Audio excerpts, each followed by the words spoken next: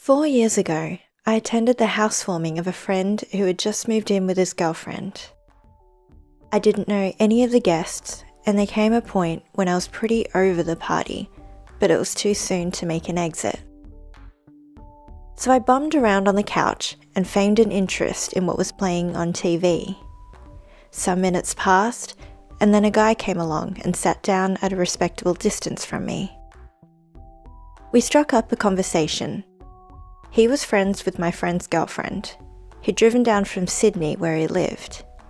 We talked about, of all things, engineering, and his knowledge of the subject planted the idea in my head that he was an engineer, a misconception that would persist for the next 3 years of our friendship. We tried to catch up whenever I was in Sydney. If we had dinner, he would always indulge my desire to seek out dessert afterwards. He never complained about driving us around and had a Buddhist monk-like zen over the horrendous task of finding parking in Sydney's CBD. Early in the new year, he told me he'd proposed to his girlfriend Katie. A couple of weeks later, he invited me to his wedding, which was to be held on Valentine's Day. The bride and groom agreed to let me cover their wedding for this podcast.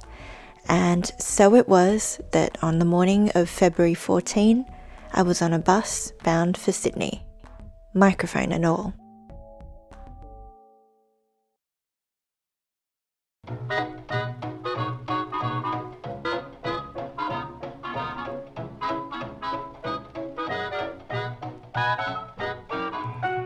You're listening to Love Canberra, a show about love, sex, and relationships here in the heart of the nation.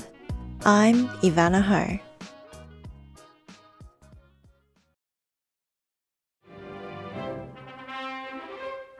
Shortly before 3 p.m. on Valentine's Day, I was walking down a black paved laneway in central Sydney. Hey, Ken! I was headed for the site of the wedding nuptials, an elegant wine bar around the corner from the New South Wales Registry of Births, Deaths and Marriages, when I noticed Ken also making his approach. How are you? Good. Oh my goodness. Oh. We continued on our way to the venue. Are you excited, nervous? Just really nervous. Yeah? Yeah. Ken looked really nervous, but he was also on a mission. We went inside and he disappeared into the crowd. The room was crowded and I felt a little out of place, all by my lonesome looking out onto groups of well-dressed people, laughing and talking together. But I reminded myself that I had a job to do, in addition to being there for my friend, of course. I began approaching people who were standing alone and otherwise not preoccupied. Are you a friend of Ken's? We're just the photographers. Oh, Okay. you're the celebrant then, are you? No. I actually run a podcast in Canberra. I'm a friend of Ken's, and he let me bring my equipment down and Awesome. do some recording So today. are you going to put this on the podcast then? Yeah, I hope so. Yeah. So, ready for a big day ahead? yeah. It's going to be fun. We just did some shooting with them around Central Park and where they proposed to each other. Awesome, yeah. They got a little ice cream, started feeding each other. Oh, cute. And you've got a lot more shooting ahead, don't loads, you? Yeah, there's loads of opportunity here. But yeah, I'm going to go and do a bit of Sure. shooting. Next, I spotted an older man scoping out the room. You look like you're looking out for somebody. No, sorry.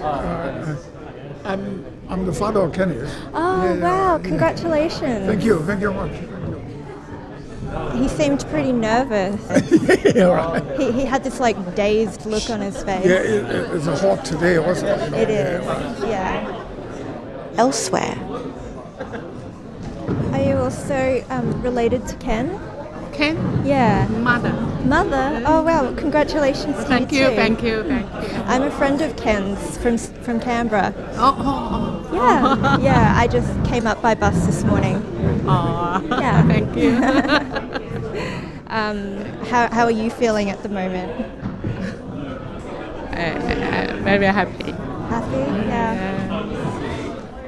From not knowing even any of Ken's friends, except those from the housewarming 4 years ago, I was now meeting his father and mother in quick succession. And then I met Katie, the beautiful bride herself. Hi, I'm Katie. How are you, Katie? Yeah, Nice to meet you. She's from Canberra and she got a podcast. I told you about the podcast. yeah. I actually went on iTunes and I was listening. Which one? Which episode? I don't remember, but it's amazing. I've never heard anything like that before. Oh, thank you. Yeah, And you look beautiful. thank you. Congratulations. Thank you. A little bit nervous, but Yeah? What do you think you're nervous about? Are you recording me at I the am. moment? No, it's just, like seeing all these people gathering and joining for us. It just makes me very happy. And also, thinking that it's a very, very important step in our life. Yeah. I just feel overwhelmed. Okay. Yeah, that's the right word. So it just, I don't know. I just want to know. I know it's not possible, but what's gonna change. Do you think things are going to change? I don't think anything should be any different, but just being from in 1 hour Ken's wife, it's in a way a statement. Like it sounds, I don't know, different a bit. Yeah. So I hope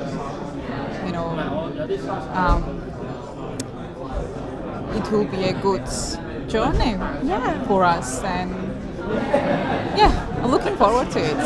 Yeah, well, I'm certainly wishing you both a very long and happy life together. Thank you. Thank you.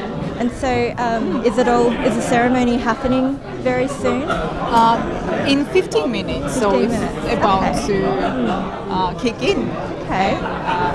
We've done some photo shoots around this area because the reason why we picked up this location is very meaningful for us. I met Kenny's first time. There is this Italian gelato place, and that's where we met first each other, and that's where he proposed me.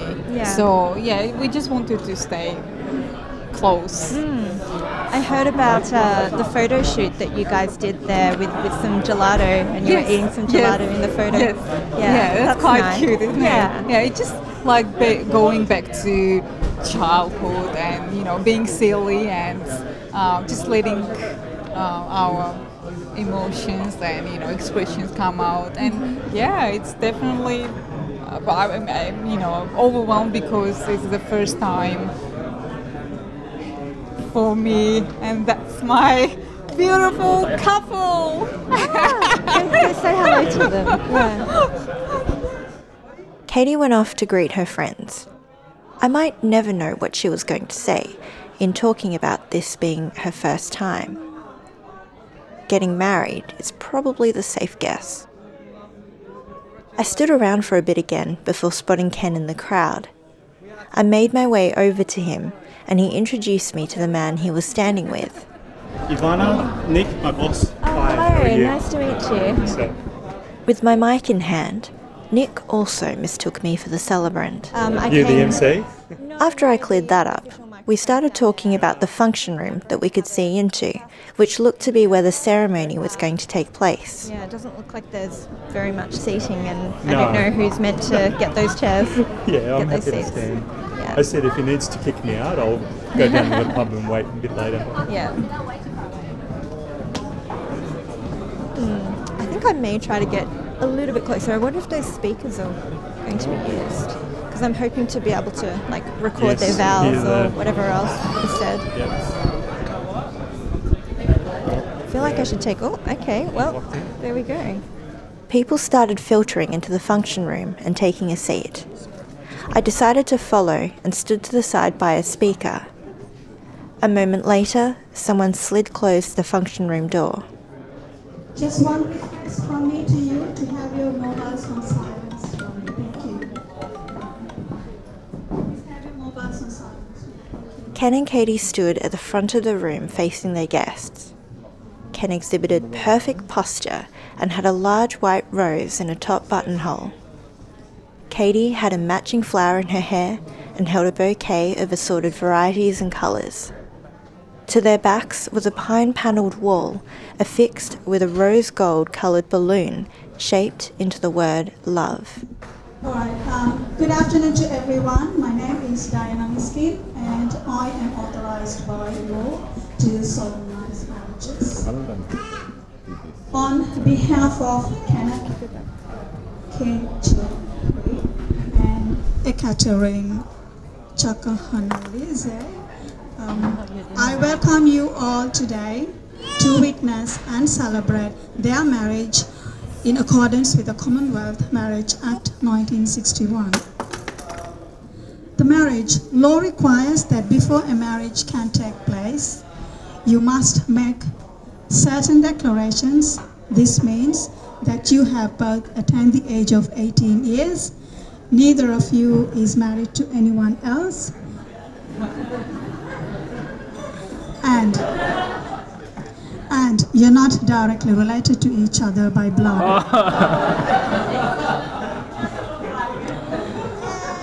All right. So to go through the declarations, I'll first go with you, Kenneth. Do you, Kenneth, declare that you are over the age of 18? I do. Not legally married? Not directly related to each other? And do you, Ekaterine, declare that you are over the age of 18, not legally married, and not directly related? Yes, I declare. All right. Now, can I please ask Kenneth and Ekaterine to come over to the table? Because I need to get the declaration signed. Ken and Katie walked to a small table draped in a white tablecloth a few steps away. As I attended to the paperwork, I looked around the room at their 40-odd excited friends and family who chatted to each other and took photos of the couple while one of Katie's friends nearby attempted to keep his infant entertained.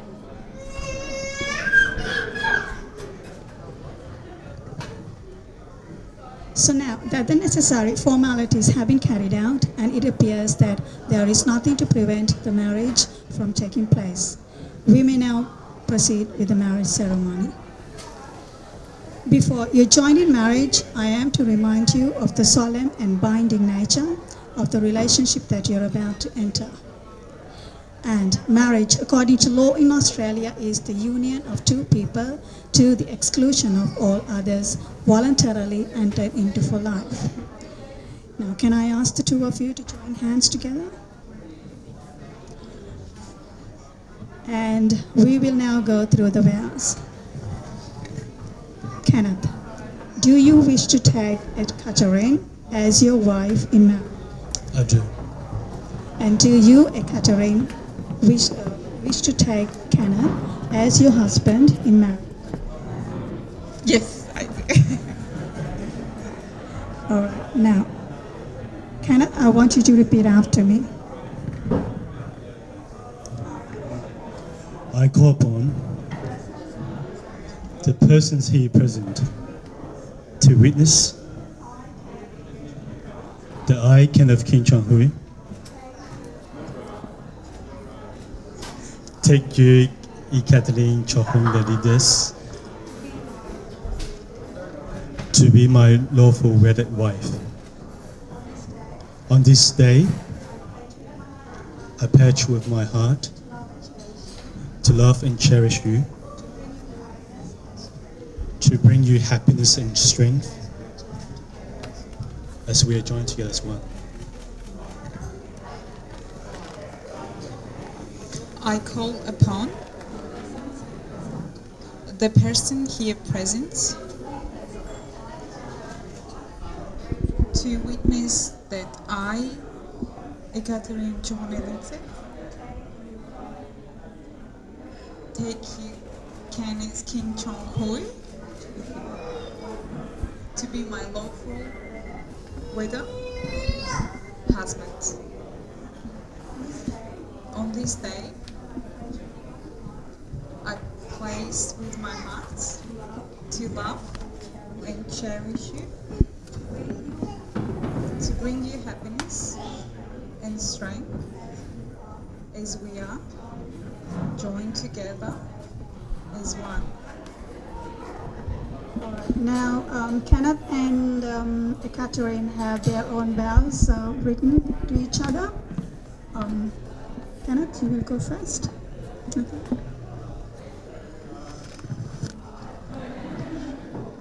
Katie, you are the most amazing person. Your soul is truly genuine, kind, and full of life. Ever since I first met you from the gelato place around the corner, I know that my life will be changed forever. From today's onward, my purpose in life is to hold you, to cherish you, and dedicate my love to you. There was a pause as a celebrant invited Katie to read her vows to Ken.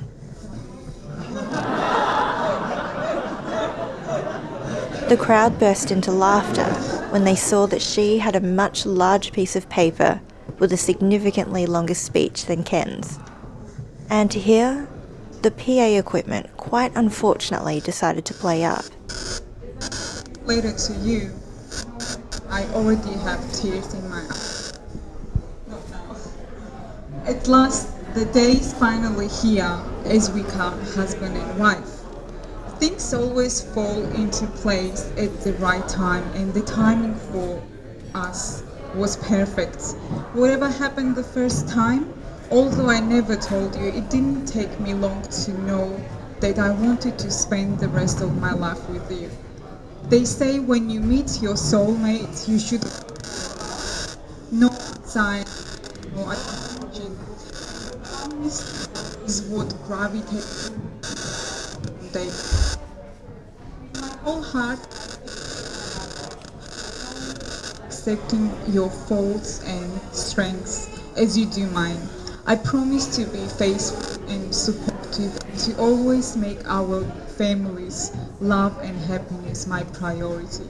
I will be yours in plenty and in wants, in sickness and in health, in failure and in triumph. I will dream with you, celebrate with you, and walk beside you through whatever our lives may bring. You are my life and my love, today and always.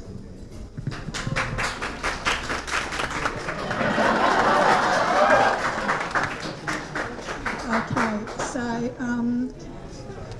Ekaterine and Kenneth have chosen to exchange rings as an outward symbol of their commitment to each other.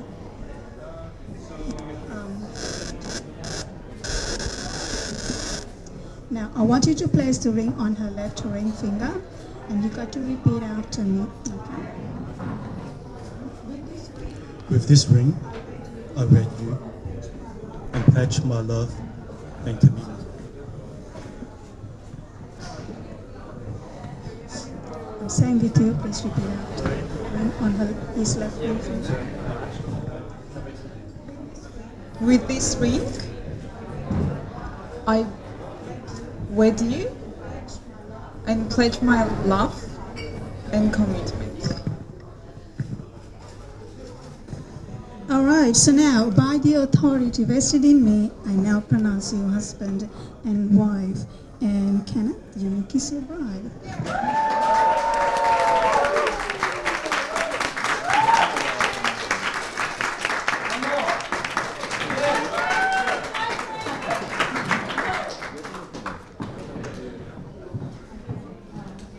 And just like that, it was done. Simple, lovely, joyous, short too. The formalities clocked in at 11 minutes. You know what they say, short wedding, long marriage. So happy Valentine's Day.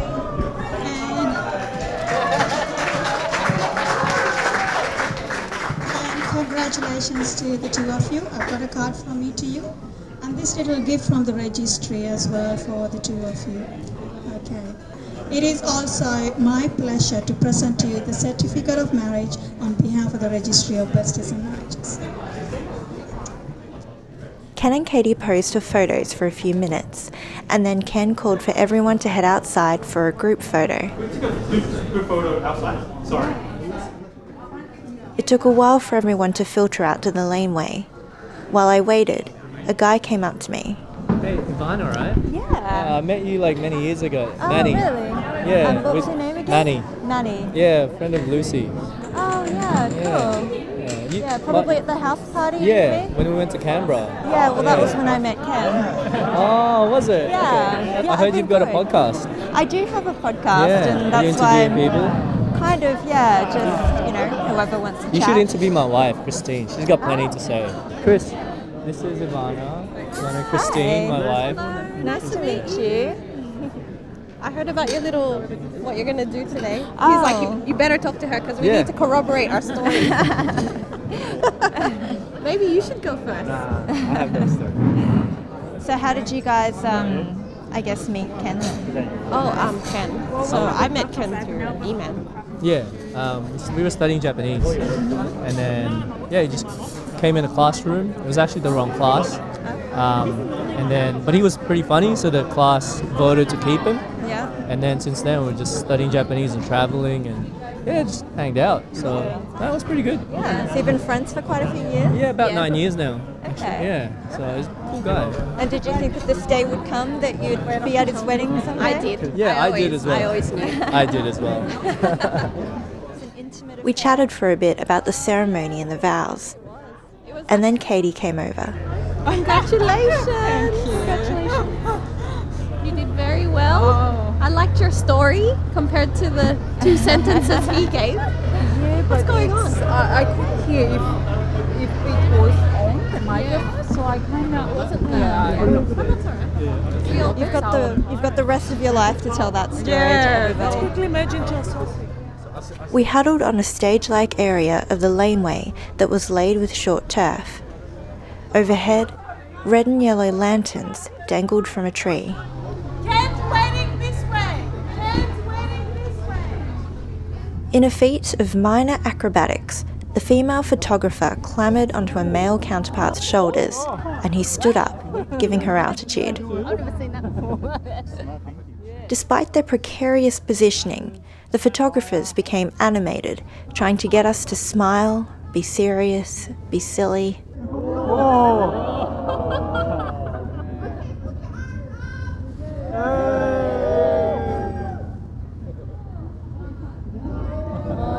Thank you.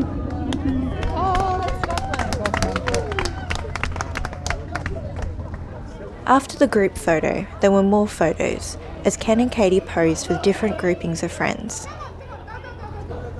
After a couple of awkward attempts, I surged forward for a photo with the newlyweds.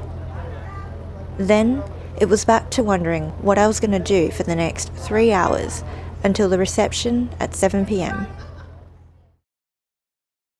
I was saved by Christine, who offered for me to hang out with her crew. Yeah, so who's Jack again? You said it's like Jack's crew. Jack crew. Jap crew. The Japanese. So they all studied Japanese together. Oh, I That's how see, they of know. So course. Okay. Cayman, E-Man, Ken, Lucy, Yeah.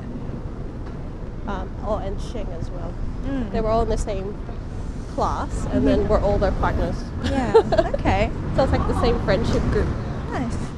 As we talked, Christine led the way to an Aussie pub at the bottom of the lane, where she spoke to one of her friends, a partner of one of the Jap crew members. Is the aircon alright? Whoa, it's freezing in here. Outside, the lime green tiled pub looked out of place and out of time in a laneway crammed with stylish modern restaurants and bars. Inside, it also felt like being in a time warp. Despite some decorating touches that lent it a bit of poshness, I felt conspicuous in my group of fancily attired folk. Quite the change of pace from where we were. I know. Well, we thought we need somewhere that we can sit for a couple of hours. Yeah. I was introduced to the Jap crew, and I should mention that inside the pub, it was not only freezing cold in stark contrast to the weather outside, but it was also extremely noisy, so it won't be possible to make out everything that I've recorded. Hi. This is nice to meet you. Hi. Hi, I'm Shane. Hello. Chairman. Nice to meet you. Is that too many? No. I'm Caitlin. Hi. This place is actually pretty fancy. Taps of beer is like, they got like craft beer and stuff. Yeah, the beers here are actually really good. I don't know, I feel like they're still in their transition period, you know, from kind of like old Sydney pub to kind of trying to get more classy. The menu prices transition first and then In case you missed that, I commented on how the pub seemed to be slowly gentrifying, and Shane joked that it was starting that process with the menu prices. I'm asking what's on happy hour. That's the important question. It's usually from like 5 o'clock or something, isn't it? Hope What it's time from is it? 4. It's 4. Happy hour's down in those shops. Before I go any further, I just wanted to say how awesome these guys were. They took me in, let me hang with them for 3 hours, and indulged me by answering questions for this podcast. Ken, your friends are amazing. Do you know anyone else? Like, 4 to 6? No, I only know you. Oh wow, okay, yeah. Hang out with us. Like, Alright. I don't know. Margarita? Something margarita, across with Clear margarita. Mojito. Christina rummaged in her bag for a pen to write in the card which lay flat on the table. We have one. I think Shane has one as well. I was like, I need a small pen that will fit in my bag because I always forget to bring a pen. Have you not written in the card yet, or? I always wait till after the ceremony. Really? Oh wow, how come? Because I'm just like, Ken, I know you were really happy, but you weren't smiling.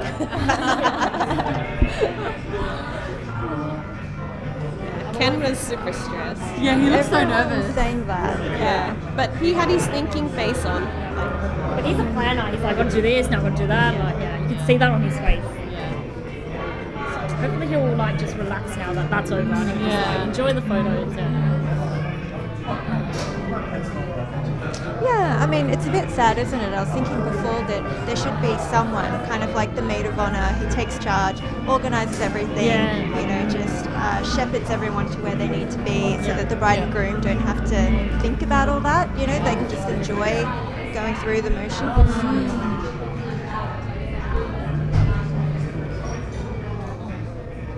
There's always one. You were the planner. Some people really want to pay the money, so But if I had like a destination wedding, it would be like there will be. But there's always normally a planner when there's a destination wedding. So I still knew everything though. Like I still knew where I had to be. It was so much easier. Sorry? Once we got to Toowoomba, because there was a wedding planner with the venue, so they just did everything. It was so they had them and the assistant, But then like during the ceremony, our celebrant pretty much did all the coordinating. I was like, thank God. So I was like, just the planning leading up to the day, and then on the day I was like, I'm done. I can just enjoy it. So is everyone at this table married? No, I don't know what it feels like. What does it feel like on the day? It must be nerve-wracking and stressful. Like you want to make sure like everything is like going according to plan. It depends. Like, on the day, I was so like I just enjoyed everything. You just had enough. Leading up to it was stressful, and then the week before and the day, I was all ready. The only thing I was stressed about leading up on the week was the weather, because it was like. I suppose that because it was an outdoor ceremony. Yeah, but I was like, I kept telling myself, I can't control it, I have a backup plan, there's nothing you can do, so I was just like, Then on the day when the sun came out, I was like, oh, yeah. Where did you guys get married? We had it at Taronga Zoo for the reception, and then the ceremony was at Bradley's Head, so it was outdoors. I remember, I dropped Sheng off. Yeah. That was a nice day. That was it was a nice day. But the weekend before we did the rehearsal, like at the location, it was like really, like it was raining, it was windy, and we're like, if this is going to like this next week, we're screwed. Because we had a backup plan, but it meant it was going to be indoors. Yeah, not as nice. So we paid for both, and then we just like went, well, we don't want to use the backup, but we paid for it. So you still have to pay for the backup? Yeah, we paid $1,000 for the backup. Yeah, just in case. $1,000. Okay. And so why was it important to you you guys to get married? It's mainly family, but also like we're eventually gonna like want to have kids and everything. So like it's just kind of like just having that all kind of like neat and tidy. Like we prefer to do it that way. You mentioned because of the family as well. What was it that the family wanted? Well, it's kind of like, because we're both Chinese background, so it's kind of like, and when we're both the oldest as well, so like our parents, like, they like want us to get, like properly married as opposed to like just, being de facto or whatever. So, that kind of like also helps tick the parents' boxes and, so it just kind of adds to it. Like, it's the reason why, we got married kind of thing, So it didn't bother you if you were just like de facto? End of the day, to me, it doesn't really matter. But I'm not like one of those people that like strongly opposes to marriage, because I've had some friends which are like, the whole marriage thing, signing paper, like it's so like, it's not practical and it's just like, it's symbolic and it's like, they're really opposed to it. Whereas like, I'm not, but like, kind of like growing up and also like, to me it was like, well, if I don't find the right person, it doesn't happen, then it doesn't happen. Like I won't be like devastated kind of thing, right? But then, if I find the right person and, we want to be committed to each other, like, they'll do it. And it's also not, I know some people, they're like really, really religious and they're like, look, it has to be done properly because of religion and stuff. Like for me, it was none of that either. It's because like, we wanted to get married as well. Yeah. So I guess to me that adds to the romantic side of it. Yeah. That makes sense. And so if you hadn't found the right person, what else do you think there would have been in your life to kind of make it full?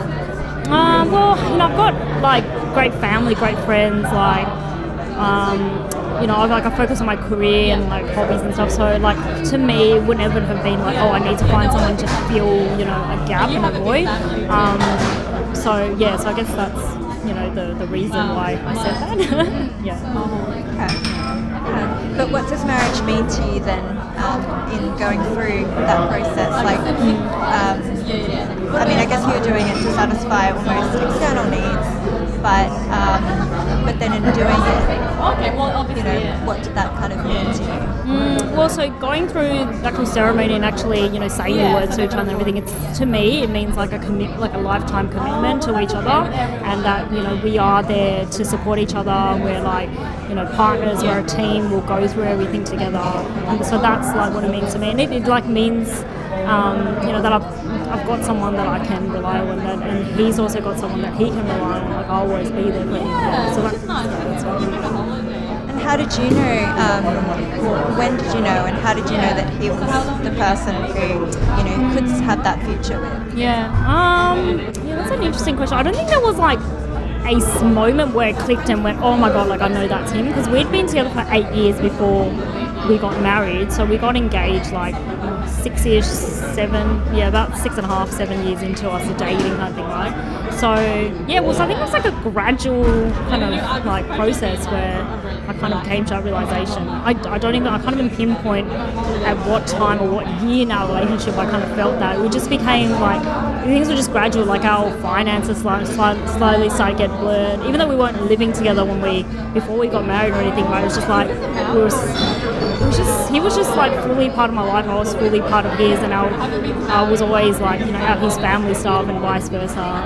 Because we did a year of long distance relationship as well, and so where were each of you? He was in London, and then I was in Sydney. So he went because there was a job opportunity that came up, and then for me it wasn't the right time for me to move because of work-wise. So we did about a year and 3 months long distance, but I did go to Europe to visit him as well. We travelled around a bit kind of thing, right? But actually, I don't know, if I actually think back to like, I guess that was really what solidified that I knew he was the one I could stand the rest of my life with, because throughout that year, like, after that year was like, okay, we spent a full year, well, almost a full year apart kind of thing, right? But we kept in contact the whole time, and our relationship actually grew stronger. And I was like, I knew I could trust him, and I think like, vice versa as well. So I think if it was that aha moment, it would have been around that time. So I think I was about like 5-6 years into us being together, But even before then, like, had he not have gone overseas, I think we would have still ended up getting married. I don't know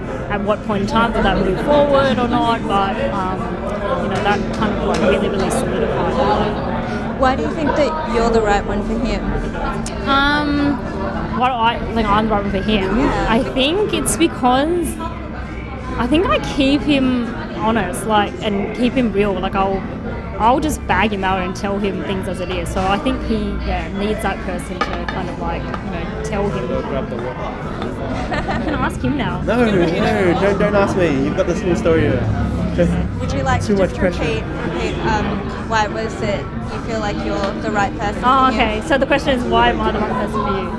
She has So- many doubts all the time. And tell him what you said. Okay, good. No. So I said that I think I'm the right person for you because I keep you real and honest. I'll tell you as it is. I'll tease you. I'll when it you know what I mean? Like I just. Don't you agree? Yes, all of the above. I just. And why are you the right person for her? I'm pretty cool. That's pretty much all there is. I don't know. You gotta tell. You've been interviewed. You gotta tell the truth. I'm telling the truth when I say that. Pretty cool. You think that's all I care about? Like if you had to make your case, right? I keep her calm. Like, oh no, not that guy, me. I'm the one who's the right I one. keep her calm. She's a little bit crazy. Put some logic into her life. And the cool aspect. Definitely the cool aspect. Bring some cool to your life. Yeah. According to him, yeah. Yes. They raise their glasses in a toast to Ken and Katie. Cheers. Cheers. Cheers, Ken.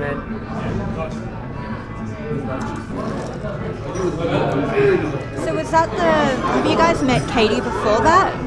Yeah. Okay. So I don't know very much about her. Like, how would you guys describe her?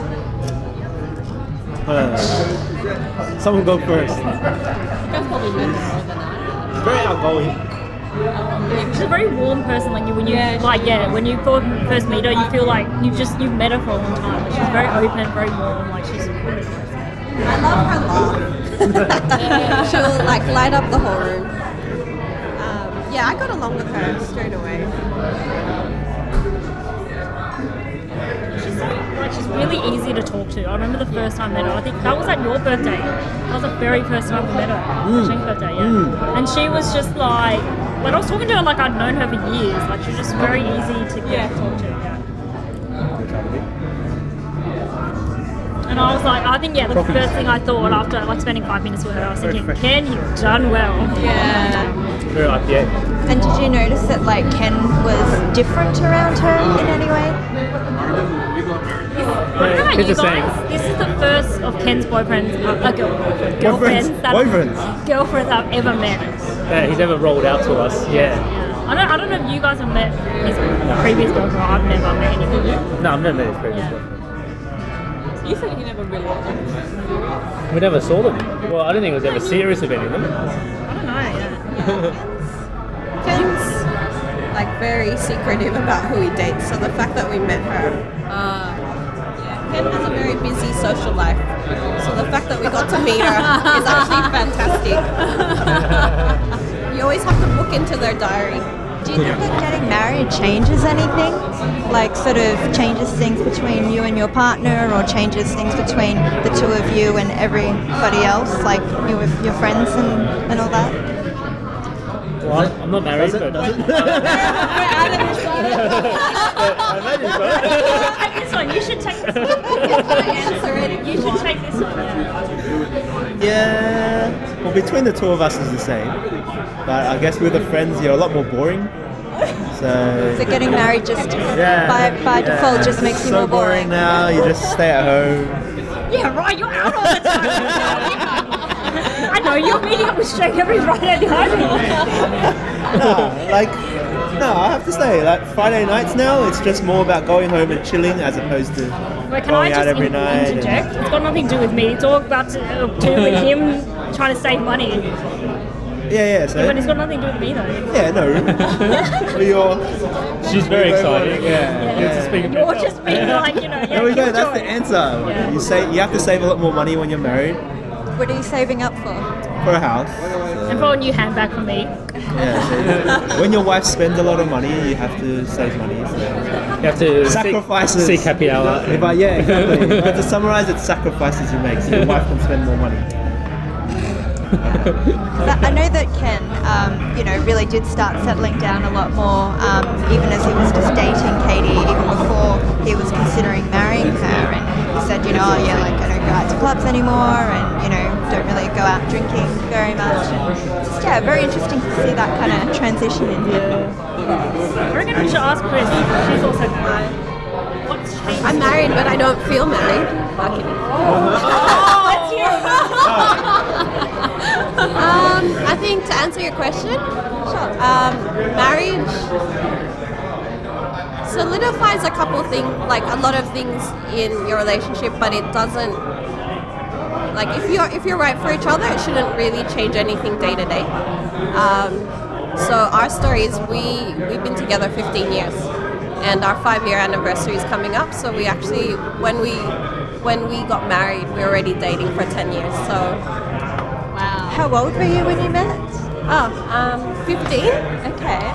Yeah, I was 15 when I met him, and I think 16 when we started going out. So you were like both in the same high school? So we were babies. But I wasn't his first girlfriend, so you can ask him about what happened before that. But yeah, so I think it's good when you find the right person. It shouldn't change much materially. But yeah, I think I like the changes I've seen in Ken. You can tell that he really loves her because he looks after Katie very well. In what way? Just how he acts around her, how he's very attuned to what she likes, doesn't like, and he's always been a true gentleman. So yeah, I think. A real bad boy. Yeah, now look at him, refined gentleman. You have another question? Yeah. It was like being not married. Oh. It's been so long you can't remember. Yeah. Would you be interested in settling down? Do you want to settle down eventually? Oh, yeah, absolutely. And what does settling down even mean to you? It means to be mature and to be less, I don't know. He's not ready yet. Not me right now. No, it's He has so many feelings that you can't summarize it. That's it. No, it's just to be more mature, to look towards the long term, and have more priorities other than just having fun all the time. So at some point, you get to a stage where you go, I've got to stop being a goose and think about, for example, buying a house. That's probably one big aspect of settling down, or getting married, or whatever it might be, having kids. So those are real long-term decisions that require a lot of maturity, thought, commitment and stuff. So that's what settling down means to me. So this is pretty personal, but is everyone around the table interested in having kids? Do you all want to have kids? I would love to. Definitely. Okay. Why? Yeah. Because sometimes you're having too much fun and you need to make life a bit harder for yourself. So. Actually, no, I've got a better one for you. When you're a kid yourself, you want to play with other kids. That's true. It's exactly that. That's true. I just want other kids to play with, alright? Because adults are too boring, right? When your spouse grow up, you need other kids, so they're a bigger kid. Randy's answer would be in order to train little me to run marathons, I need to have kids. I asked him a week ago, I said, what if we have kids and your kids don't have the same interests as you? And he was just like... He said, what do you mean kids? And then we started fighting about the number of kids. So it was like a two-way conversation. So the first thing was, what do you mean? How could that be a possibility? Because my kid's gonna be awesome. He was saying because he loves triathlon, so swimming, running, cycling. So I said, what if your kid, what if we have a kid and they don't like swimming and running and cycling? Yeah. I said, how would you deal with that? And he's like, longest pause. And then I said to him, you have to be ready for that. Yeah. If you have kids, they're not going to be exactly what you envision. Yeah. And then we started arguing about the number of kids. And so how many did you want? I want 2. Okay, and Yeah, how many 'cause I like did you even want? numbers. So I'm like, He wants 5, doesn't he? he wants 2 max because he's thinking about the economic cost of having children. As in the cost For him to have for him, guys, or like no. the population No, thing? just like feasibly. Yeah, for the greater good. I don't want to have kids. I don't want to overpopulate the earth. Yeah, but people like I that. thought that for a second as well. I was Yeah. like, oh, how considerate of him. Yeah. But he's thinking about your own pocket, right? Like, in terms of, How many kids can actually afford to live comfortably, of course? Yeah. yeah, no, it's expensive. It is, yeah. I don't want more than 2 either, for that same reason. Also, the car gets annoying when you have too many. Like, it's just, 3 max. 3 max. So we're having 2. And then you need to upgrade to Yeah, the 4th one you're kicking out the house. you also make a decision. It's not your body. Huh? It's not your fault. It's my Yeah, but still, if the Yeah. 4th kid ever comes, you're like, I love you, son or daughter, but Let's get on a moped. you don't Run fit up in the to car. You don't fit in the car. You're going in on the moped. You're on the roof. You're like, oh crap.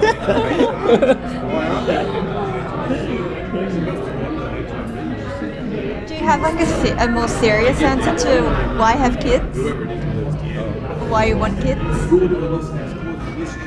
So they can look after you as well when you're older. Like you like looking at my parents, like mom has 3 kids that we, can then look after her when she's older because she's looked after her. Just to continue the legacy. Yeah, no. Yeah. What legacy? Just the family line. The family line. That's pretty much why you. I'd say that's probably the main reason. I think it comes down to what you would consider like your ideal family unit, and it also comes down to, I guess, your upbringing.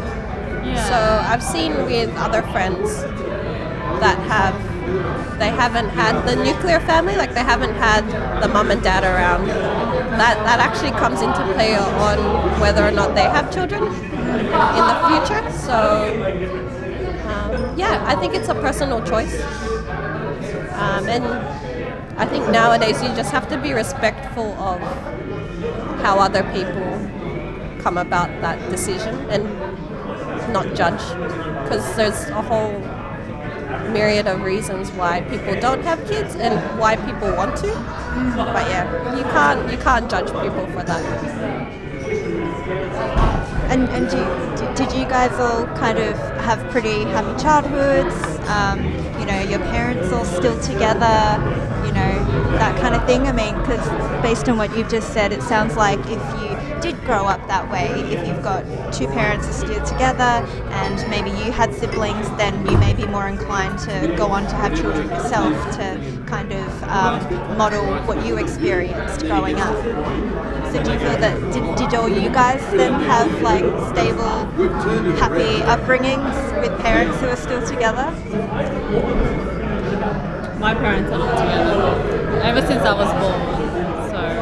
But I know the hardships that my mom went through, so I think I can learn from that and know what I don't want in a marriage and what I would like and what I envision my marriage to be. And I guess it teaches me what to look for in a man. And what are those things? So in terms of the first one, so what is it that you want out of your marriage and don't want? Oh, well,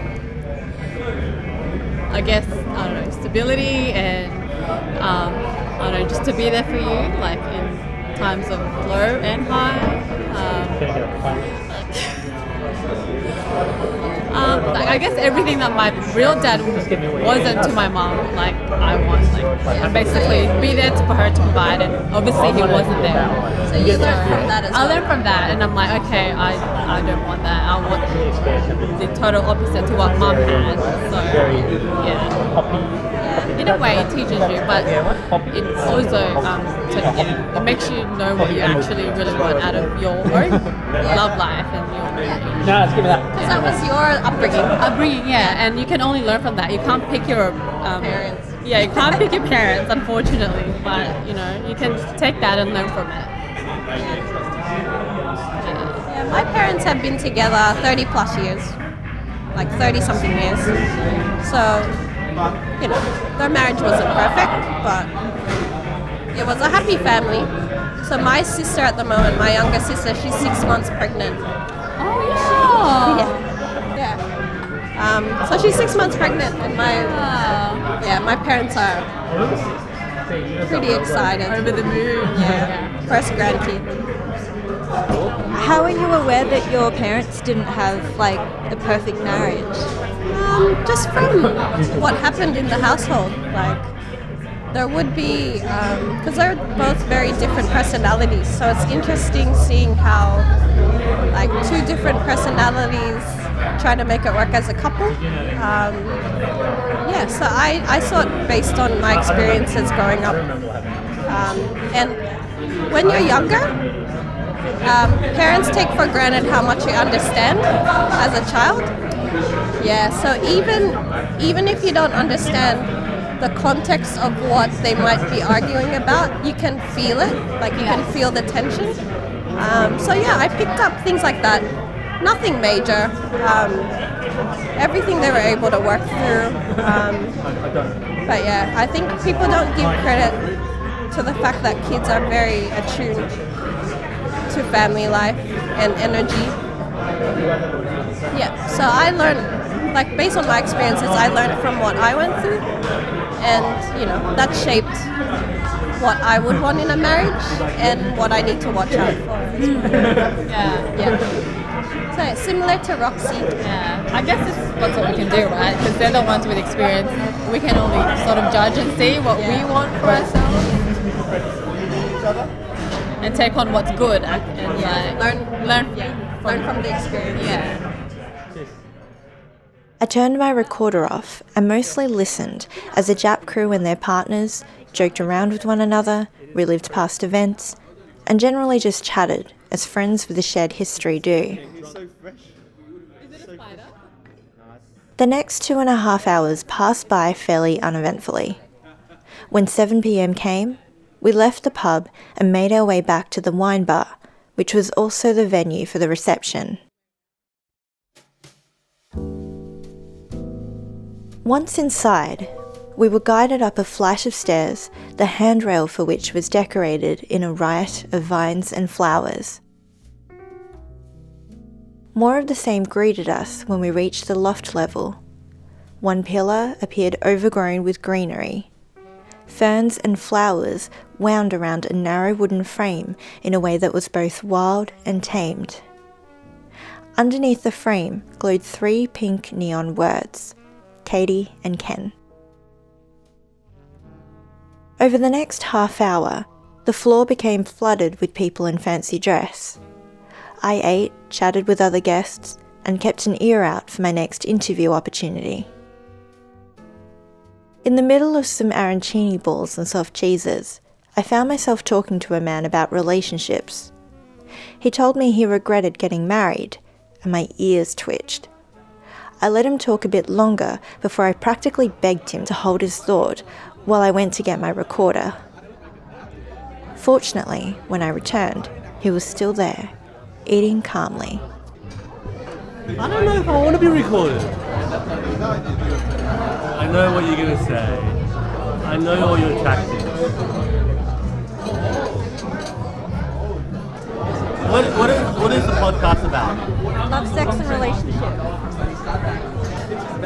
Alright. Well, I've got some new thoughts, I guess. And What do you mean, some new thoughts? just marriage, I guess. New compared to what? Just potentially marriage is the wrong concept. Really? Maybe. You know, I had a friend once who believed that wedding rings should dissolve after like 2 years or something, so that you can like reconsider Yeah, well, we if had you want to stay married. me and my friend who's recently divorced had a conversation about a new theory about a 10-year renewal registration system. 10 years is quite a long time, though. Well, I mean, there it's are long enough to, give it a go, but every 10 years it's not assumed to renew. You have to do it yourself, and then you have to review your relationship to renew it. And if the parental responsibilities are kind of preset during the registration, it kind of dissolves the whole divorce thing. But I mean, divorce would still be an entitlement though. Like you could still get divorced if things weren't working. Well, what we're saying is if your registration lapses, then you just lapse your marriage. There's no divorce. You could get divorced before 10 years. Yes, that's what I mean. You'd have certain penalties or you have to work it out or whatever. If you had that system, you'd already set the tone for your marriage anyway. It's not as if it's not permanent, it's just that you can review it. And so everything that you do would be based on a more proactive, it could be beneficial actually. Right now it's just forever. And so it's daunting. I made the wrong choice. In terms of person or just getting married generally?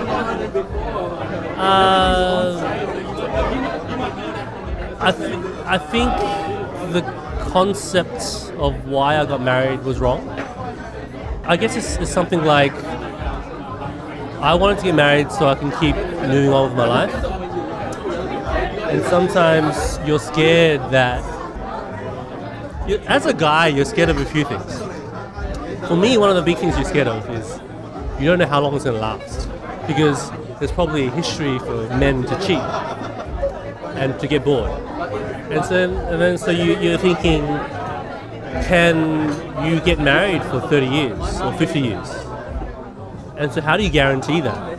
And so the way to guarantee that is to find someone who you would judge logically and objectively. And sometimes that actually means leaving out love. Because love sometimes is brief and temporary. Well, I mean, there's also the triangle theory of love, where it starts off as being passionate, and then if the relationship is successful, it moves through, the other phases. Sure, there's probably, there's multiple levels of love, and especially having been married for 8 years, because I'm a designer, so I take creativity very seriously, and I bring that into my marriage, and then I make up love. So for many years I thought I could just make it up. What do you mean? How do you make up love? So, maybe she's not my type, or maybe there wasn't much stimulus to kind of just go off, but I'm creative enough to just create solutions where you could just make yourself believe that, make yourself feel. You can, for me, creativity can solve almost everything. I mean, in terms of feelings, I can understand how, passion could wane, certainly, and maybe even attraction.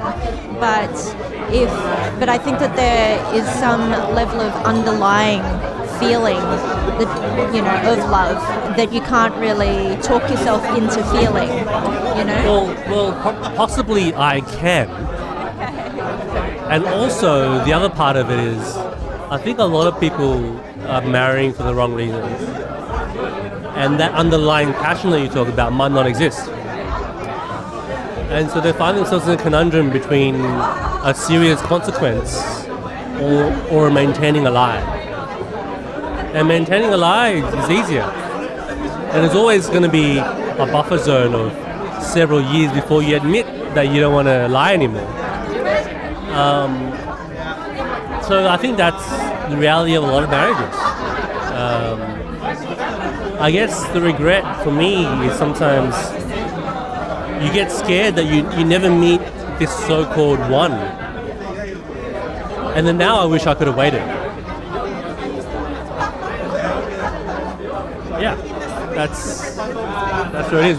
Do you wait and risk that also being a lie? Is your concept of a person never going to exist? Or do you take the plunge and get married but then not making the right choice? I guess it really depends on what your concept was of the person who you wanted to marry, this kind of ideal that you had in your mind. If you're chasing an ideal, then yes, it would be quite hard to meet someone who matches up to that ideal. But if it's a case that, you know, you just find someone and you just kind of naturally fall into each other's rhythms and you just feel so comfortable with them, that getting married doesn't really change very much, and it just kind of, you know, confirms that this is a person who you can continue to do this with for, you know, time immemorial, you know. Well, I think there's a huge momentum to just daily life. You have to maintain this life, and it becomes a huge pressure just to maintain it. And so you don't get out. I don't think that you have to maintain anything. I just think it depends on whether you're willing to suffer the consequences of another decision that you might make. Sometimes there's a whole lot of guilt involved, that you made the wrong choice. And I've got a kid, so now there's a kid involved. And you can read all the internet you want, and it's going to say the kid's going to be alright. But you're not sure. So you said before that you got married as a way to kind of keep your life going or something. What did you mean? I'm a very creative person. I have a lot of goals. Learning for me is one of my biggest things, and I felt that I couldn't keep progressing in my life if I wasn't responsible for something. And so marriage was a way for me to kind of learn more about life. So that you could have like different life experiences or something like that? Yeah. To be responsible, to make, I guess, mature choices outside of yourself. And I've been doing that. And I've done it okay. And after a while, you question whether these were the choices that you actually made or you made for other reasons. And that's where I'm at now. So are you unhappy in your life? I guess. Happiness was never something that I strived for anyway.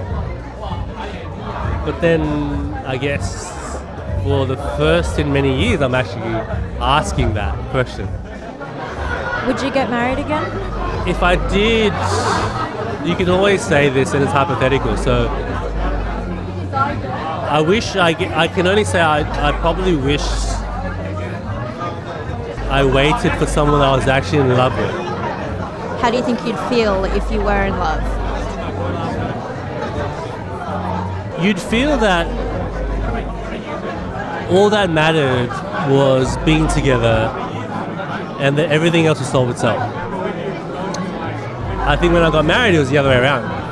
You tried to solve everything else, but you forgot about the one thing, which was just how you felt being together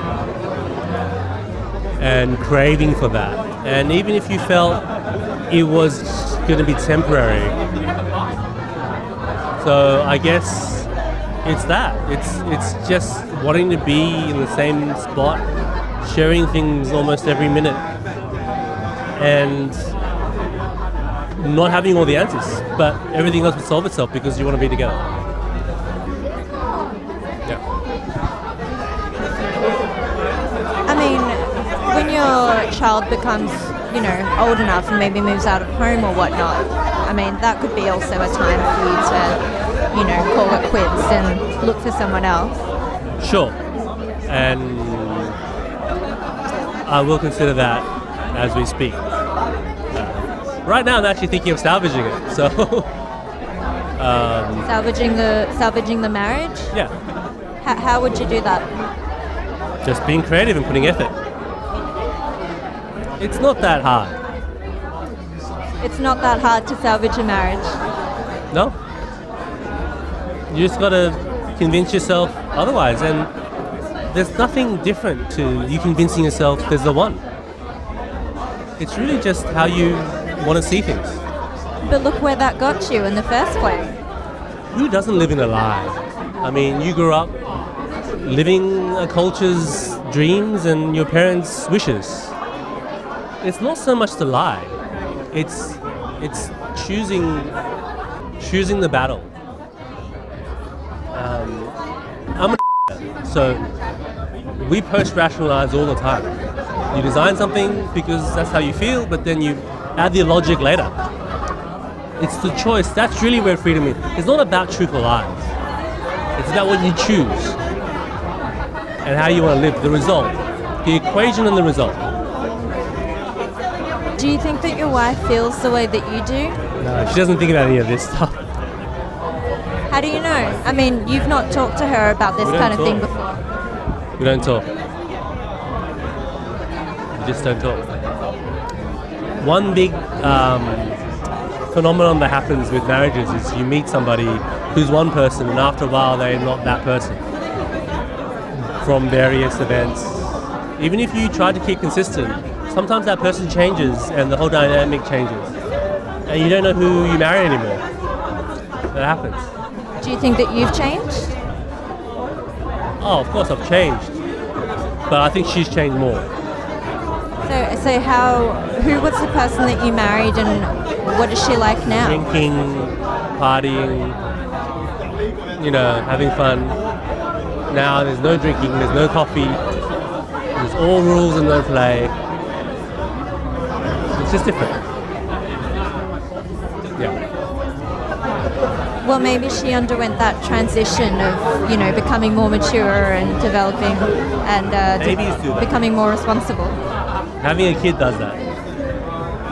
Their body changes and metabolism changes, they feel different about themselves, and it turns out they don't know how to get back. They go one way, and they don't question whether it's the right way. So it forces the relationship into a different phase, which you can't claim back. And do you miss drinking and going out and all that sort of stuff? It's not so much just the fun, it's just the attitude, I think. Probably there's a level of intimacy that's lacking, and that's a huge problem, it turns out, for a lot of married couples, a lack of intimacy. And you'd say intimacy means physical, but there's a theory about, whether the physical is an expression of love itself. Probably is. You lack the physical, does that mean you love someone less? I don't know, maybe. I mean, I don't think that the two, I don't think that physicality always is bound up in love. And I also don't think that, because you can express intimacy and love through touch and being physical, but then you can also be physical with people who you don't have feelings towards. Well, I think there's a huge question mark in terms of how you feel when you do have bodily contact. And I think a big proportion of that will end up being equated to feelings of love. Sometimes lacking the physical, I guess I'm saying this, as long as if you can't do without it, we can do without lots of things. We can do without chips and soft drink and pizza. But sometimes you just, you wish it was still there. And it results in unknown factors in how you feel. So am I to deduce from what you're saying that you've been lacking physical intimacy for some time? Yes. Like a lot of marriages. And I used to listen to people and friends and saying, sex is not that important. But it turns out maybe it is. No, I mean, I think that sex is important. And, I know that I sometimes give physical intimacy or sexual intimacy, even if I don't feel like it. But, sometimes I kind of not treat it as a gift, but I do it as I offer it because I know that my partner enjoys it, and so even if I'm not necessarily in the mood, I will still do it anyway because I want to make him happy. Yeah, but in marriage it's different. You're talking about 5, 6, 7, 8, 10 years down the track. Your body changes, lots of things change. Sometimes you don't even want to sleep in the same bed. And then you get used to it. And then you don't sleep in the same bed for years and years and years. And that's a lot of couples that I realized. got some friends and they have separate bedrooms, but you know, their relationship started off that way when they moved in together. And although they do spend most nights in the same bed, they still have retained those separate bedrooms. Yeah, sure. Well, maybe they're exceptional. But most of the time, I think people still sleep in couches and the spare bedroom, and it's not an official thing. I mean, I do find it sad though when you start off sleeping in the same bed and then you move in a direction of, you know, not doing that anymore. Like, I do think that's like a downward outcome. Yeah, and especially when there's no conversation about it, it just keeps going on like that. So, yeah. And you're sure that your wife doesn't feel like there's anything wrong? Yeah. You just get tired of asking each other, that's all.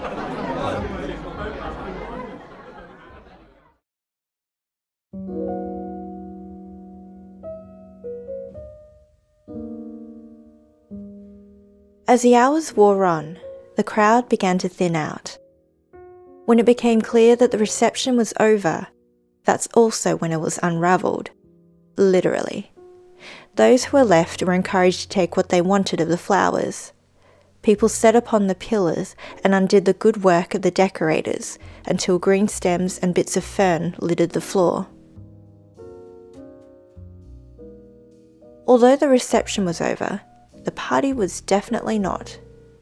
Our next destination was a karaoke bar on George Street. Those who decided to party on left the reception in cab ride-sized clusters.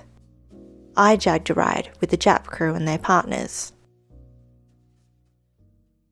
At the front desk of the karaoke place, a few members of our group struck up a conversation with a couple who were on their way out. Somehow, they persuaded the couple to join us, and they ended up singing the first number. Let me sing a song. Put me to sleep.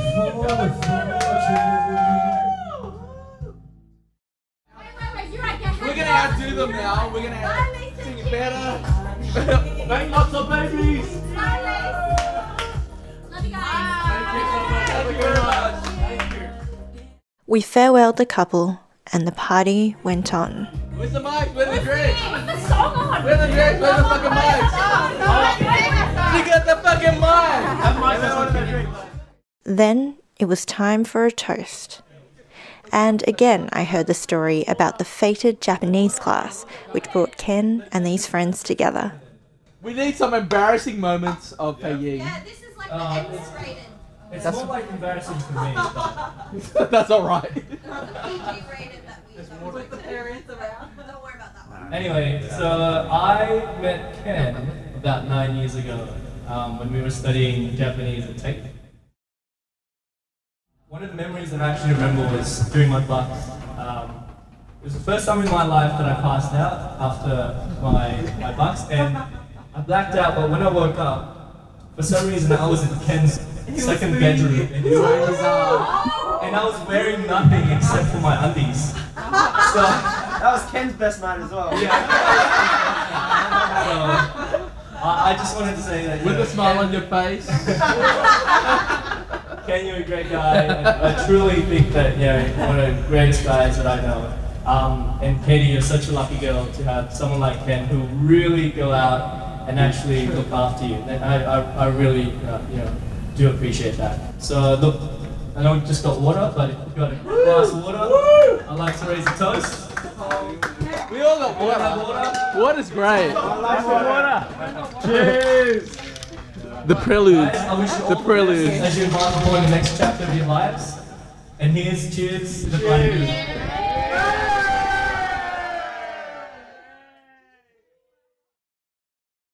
I'm the one wearing the apron at home. I dedicate this to all the people here. So here's the thing. Before Ken's wedding, I don't think I'd fully appreciated what a great person he is. We've known each other for 4 years, but I'd only seen him maybe twice a year, and between our conversations over WhatsApp, there have tended to be long breaks. I'd been surprised even when he invited me to his wedding, albeit very pleasantly surprised. It took being part of his wedding, hearing the exchange of vows, being around his friends and hearing their testimonies, to put things into perspective. I'd thoroughly enjoyed Ken's company each time we caught up, but I took for granted how quietly generous he's always been with his time and attention, and how thoughtful and considerate he is. I'm truly lucky to be his friend.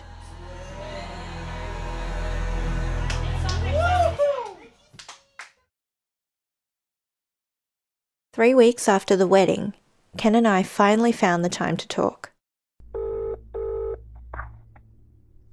Hello? Hey, how are you? I'm good. I'd spoken to a lot of people in Ken's life about his wedding, their own weddings, and relationships, and I was really keen to hear his reflections on the day and what it all meant to him. So it's been 3 weeks now since the wedding? Yeah, about 3 weeks. Yeah, okay. And do you feel like getting married has changed your relationship in any way? Not really, because we can't live together before the wedding. So, in terms of living arrangement, it's not a drastic change since the wedding. Getting married is more psychologically transform how you think, and your mind would, before, it's kind of still very independent. It's like you still think that you and your partner or your girlfriend are a separate entity. But after the wedding, I kind of telling myself that from this point on, it's no longer two separate person. It's kind of like one team or one entity or one world that we're together. So it's no longer your priority and her priority. It's like our priority, what's our priority, and that's what we aim for. That's basically on my mind ever since then. Did you expect that to happen? That and is that kind of part of why you wanted to get married, in order to kind of come together as like one entity? No, I don't really put too much thought about it before the marriage, but afterwards, it's kind of very obvious that this is the right approach to take. After you got married, you can't still think this is me, this is you, this is mine, this is yours, and we're separate. And that's the biggest change. It's within, it's not something you can see, but I think it's a very big deal, I think. It is a big deal, and I'm sure that you and her and a lot of people out there who get married see it as being, or hope that it will be, a partnership for life. Does that thought scare you? I mean, you're in your late 30s now, right?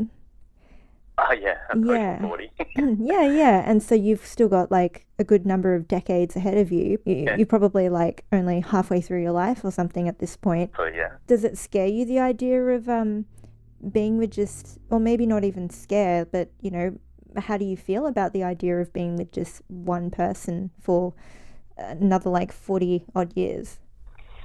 I understand that fear of, wow, from now on there's no you, there's no your own individuality anymore. There is some aspect of me going, oh, wow, okay, that's quite deep. I'm not scared of it though. It's time to settle down and start a family, or settle down to be with Katie, and it's the obvious step to take. You still have time and space to do things that you enjoy, and I think that's really important, to have that something that it's yourself. But I think that the priorities changed. That comes second. Your individuality, your own time in your own space. In a way, it's not as important as before. Whereas the most important thing now, it's what's made us together. It's what holds us together. It's us, and that doesn't really scare me. You just need that when you love someone, and when you commit yourself to someone, you just have to have that, because you can't put yourself above the relationship anymore. And I think that makes total sense to me. I brought up my recollection that across our friendship, Ken had already seemed to prioritise their relationship before they got married, and in a way that was different to what I'd noticed him doing with other girls he'd dated. Yeah, I tend to agree. I mean, that's what sets her apart. I think that she has the power, or it just gradually dawned on me that, wow, I don't put myself as the top priority anymore, whereas before in previous relationship I still do that, and I can't really explain it. I just think that, you know, when I'm with Katie, she's so wonderful, she's so amazing that she deserves everything. So I think that sets her apart, you know, and then you just slowly understand that, wow, okay, you just need to meet more, provide more, and then realizing that the relationship is the most important, not yourself. And you're right, I mean, that itself sets her apart compared to my previous relationships. Although, as your friend, before you got married and when I saw these kind of changes in you, like, I have to say that I was a bit worried for you that, you know, that you were kind of potentially sacrificing a lot of yourself for somebody else. And, you know, like, I was just worried that, you know, that you might lose yourself in a way, if that makes sense. Yeah. Yeah, and I think, you know, previously when I was younger and you see other people in other relationships and other marriages, and you see them, some of them break down and some of them end up separated, and try to understand why, what's the reason, why drove them apart. And I can see that having your own thing, it's important. It's actually one of the stories that I was told back when I was a teenager. I went back to Hong Kong, I saw my cousin, and he took me to his teacher's wedding. And then the ceremony there, I think it was Catholic, and the priest was saying a story where at the ceremony, each of the couple, they have their own candle and they lit a third candle. And then what other people do is that they, once after they lit the third candle, a common candle, they extinguish their own. And he's explaining that, no, you're not supposed to do that. A common third candle symbolizing your marriage life, but you're still supposed to have your own candle to burn, to have your own life, to have your own space and time, to have your own thing, to have your own ideas and ambition and things like that. And I think that subconsciously have a very big impact on me, and that kind of explained a lot of relationships that I see that worked out or that didn't work out. It's if you have only the marriage and not yourself, you kind of lost a bit of yourself, and that may not be the ideal way to go into a marriage. I think you still need to have your own, to have that identity, because, you know, you do need to have something for your partner to love. You can't just have nothing, so your partner can't relate to you. And I think that's what sets a lot of relationships apart. Yeah. So nothing is really changing, except that, you know, I guess taking this step means that you feel a bit more comfortable progressing on to other things. So speaking of that, what do you think is next for you guys? I don't know. I mean, we're not really the person that plans too far ahead in the future, I think. So it's not like, well, we have to do this next, we have to do that milestone next and stuff. We have so similar personalities that we can't deal with stress too much. We just want to take every day as it comes by and just deal with situations as they come along. And so at the moment, we don't have much plans going forward in terms of next step. You know, easier work and just to get back to normal life first, because, you know, planning a wedding is actually quite stressful. I'm sure you know that. But yeah, just get back to normal life, just to catch up with my friends, just go back to normal first, and then we'll see how we go from there. And do you plan to start a family together? Oh yeah, definitely. It's not something that we like, well, we have to plan things. But yeah, I mean, for us, we don't really plan to that degree. I mean, you know, it would be lovely that it happened, but it's not like something that we would want to impose on ourselves. I feel like it's usually the woman who gets kind of more anxious about when to have a baby and all that sort of thing.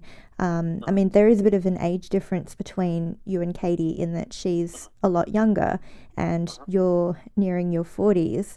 I guess if a child isn't on the radar too soon, how do you feel about being like an older father? That's a good question, because all my friends are saying, oh, you'll prefer to have your baby earlier because, you know, you need a lot of energy to take care of them. Don't leave it too late, you know, things like that. And I always don't understand that point of view. I mean, I kind of understand where they're coming from, is that, you know, it does take a lot of energy and focus to take care of a baby or to take care of a kid. But I think ultimately you want to live your life first. You want to be ready. You don't want to be, in a way, you don't want to force yourself to the next stage of life because, wow, I'll get tired because of looking after a baby because he's a certain age. That never seems logical to me. I think it's more like when you're mentally ready, when you're emotionally ready to raise a kid, then you take that step. So do you feel a lot less stressed now? Yeah, compared to before the wedding, yeah. Yeah, I remember, like, you know, before we were planning the wedding, you know, I was have the space and time to go to the gym, to study, to just think about other stuff. Now I'm getting back into it, like, you know, getting back to that normal cycle. Then we'll see where the next step takes us. What I do, da da do, da da do. You've been listening to Love Canberra. I want to extend my deepest gratitude to Ken and Katie and Ken, for letting me record at their wedding and turn everything into this episode. I can reveal that the two of them are expecting their first child later this year, and I'm sure it's going to be the start of a long and happy adventure. The theme music is by Proletaire. Details for the interstitial music are in the show notes. If you like the show, please tell a friend, the old-fashioned way or in any newfangled way of your choosing. And don't forget to subscribe. Get in touch at lovecanberrapodcast@gmail.com. I'd love to hear what you thought of this or any other episode, or suggestions for future shows. That's it for now. Thanks for listening.